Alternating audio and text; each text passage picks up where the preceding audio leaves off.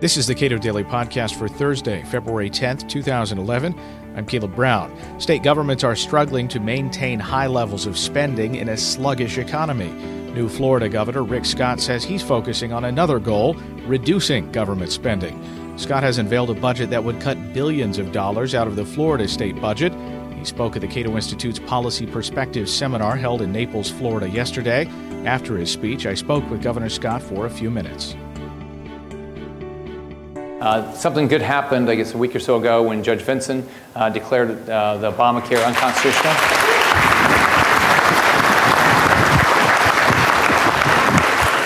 Former Attorney General Bill McCollum did a good job with that lawsuit, and Attorney General Pam Bondi, who, if you haven't met her, she's going to be a wonderful Attorney General.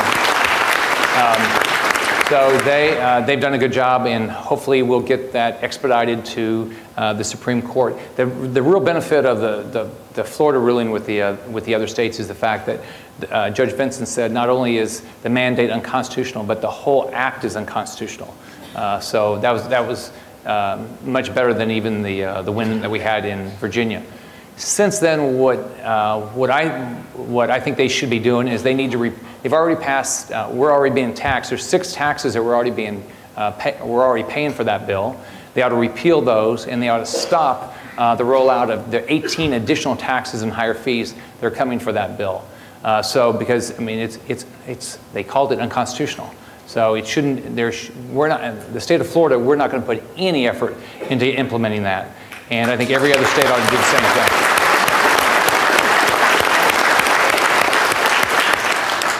The next focus that we have at the state is trying to make sure everybody in the state understands what debt the state has, get everybody focused on to make sure that we're going to continue to reduce our commitments that we might have a difficult time making, such as pensions, trying to make sure our cities and counties do the same thing. So with our pensions, my goal is to make sure we have a pension system for the individuals that are relying on that it's a system that they can rely on, that it's fully funded.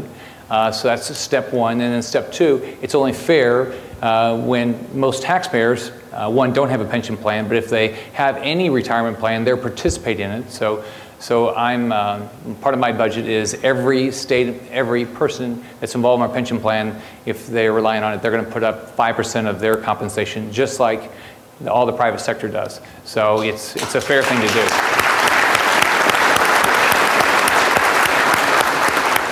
So that's basically what we've done. I've been in office 36 days, I think.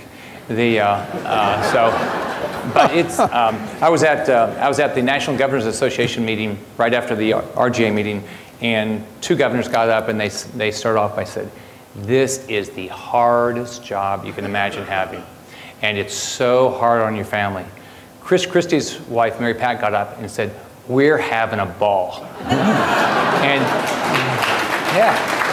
you really have to admire what he's done, and that's, I think, the people that take these jobs, you better go out and have a lot of fun, because you can have a dramatic positive impact on your states and on the nation if our governors will do the right thing.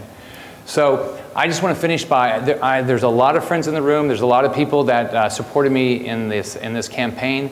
There's a lot of people that have reached out to me since.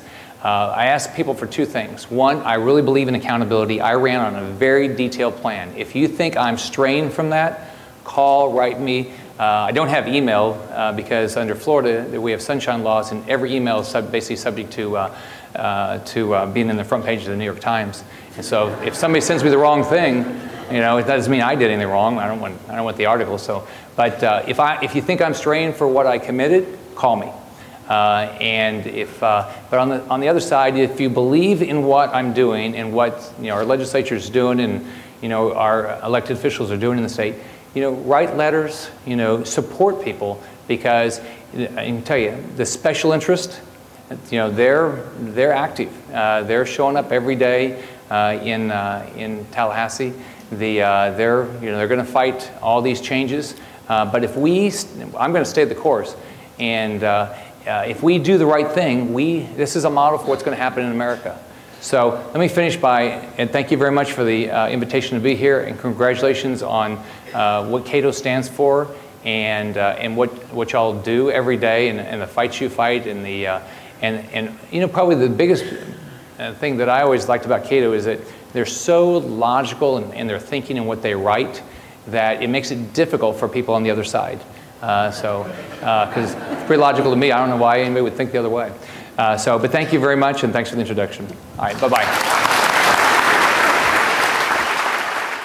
Some governors have made the argument that, okay, look, Obamacare is moving forward despite what some federal judges have said.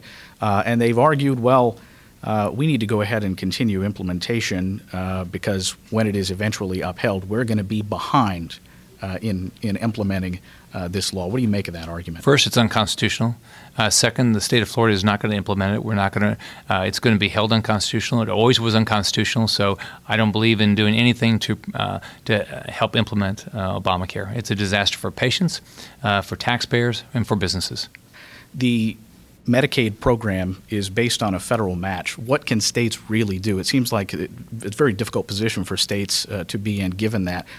What can states really do without a federal change in policy? It's tough. It's horrible for our budgets, all of our budgets. So what you have to do is you just have to keep the only thing you really can do is continue to reduce what you pay providers, which is unfair to them. But we've got to make sure we move the Medicaid program to a block grant program where they give us the money. I know what we need to do for the citizens that need and can't afford health care in Florida. Just give us a block grant and we'll spend the money much better. And more generally, this is sort of a bigger question. What are the things that you've learned that the government of Florida does that it simply shouldn't do? And what lessons would you give to other states? Well, just look at every line item. One of the first things I did was I committed to sell the state planes. That'll save money. We're not going to do any more alligator marketing. We don't need to be doing things like that. But a lot of it is streamlining, figuring out how to put agencies together that don't need to be, that won't need two agencies. It just creates more overhead, things like that. Just go line by line. Rick Scott is the governor of Florida. You can learn more about attending Cato's Policy Perspectives seminars at cato.org.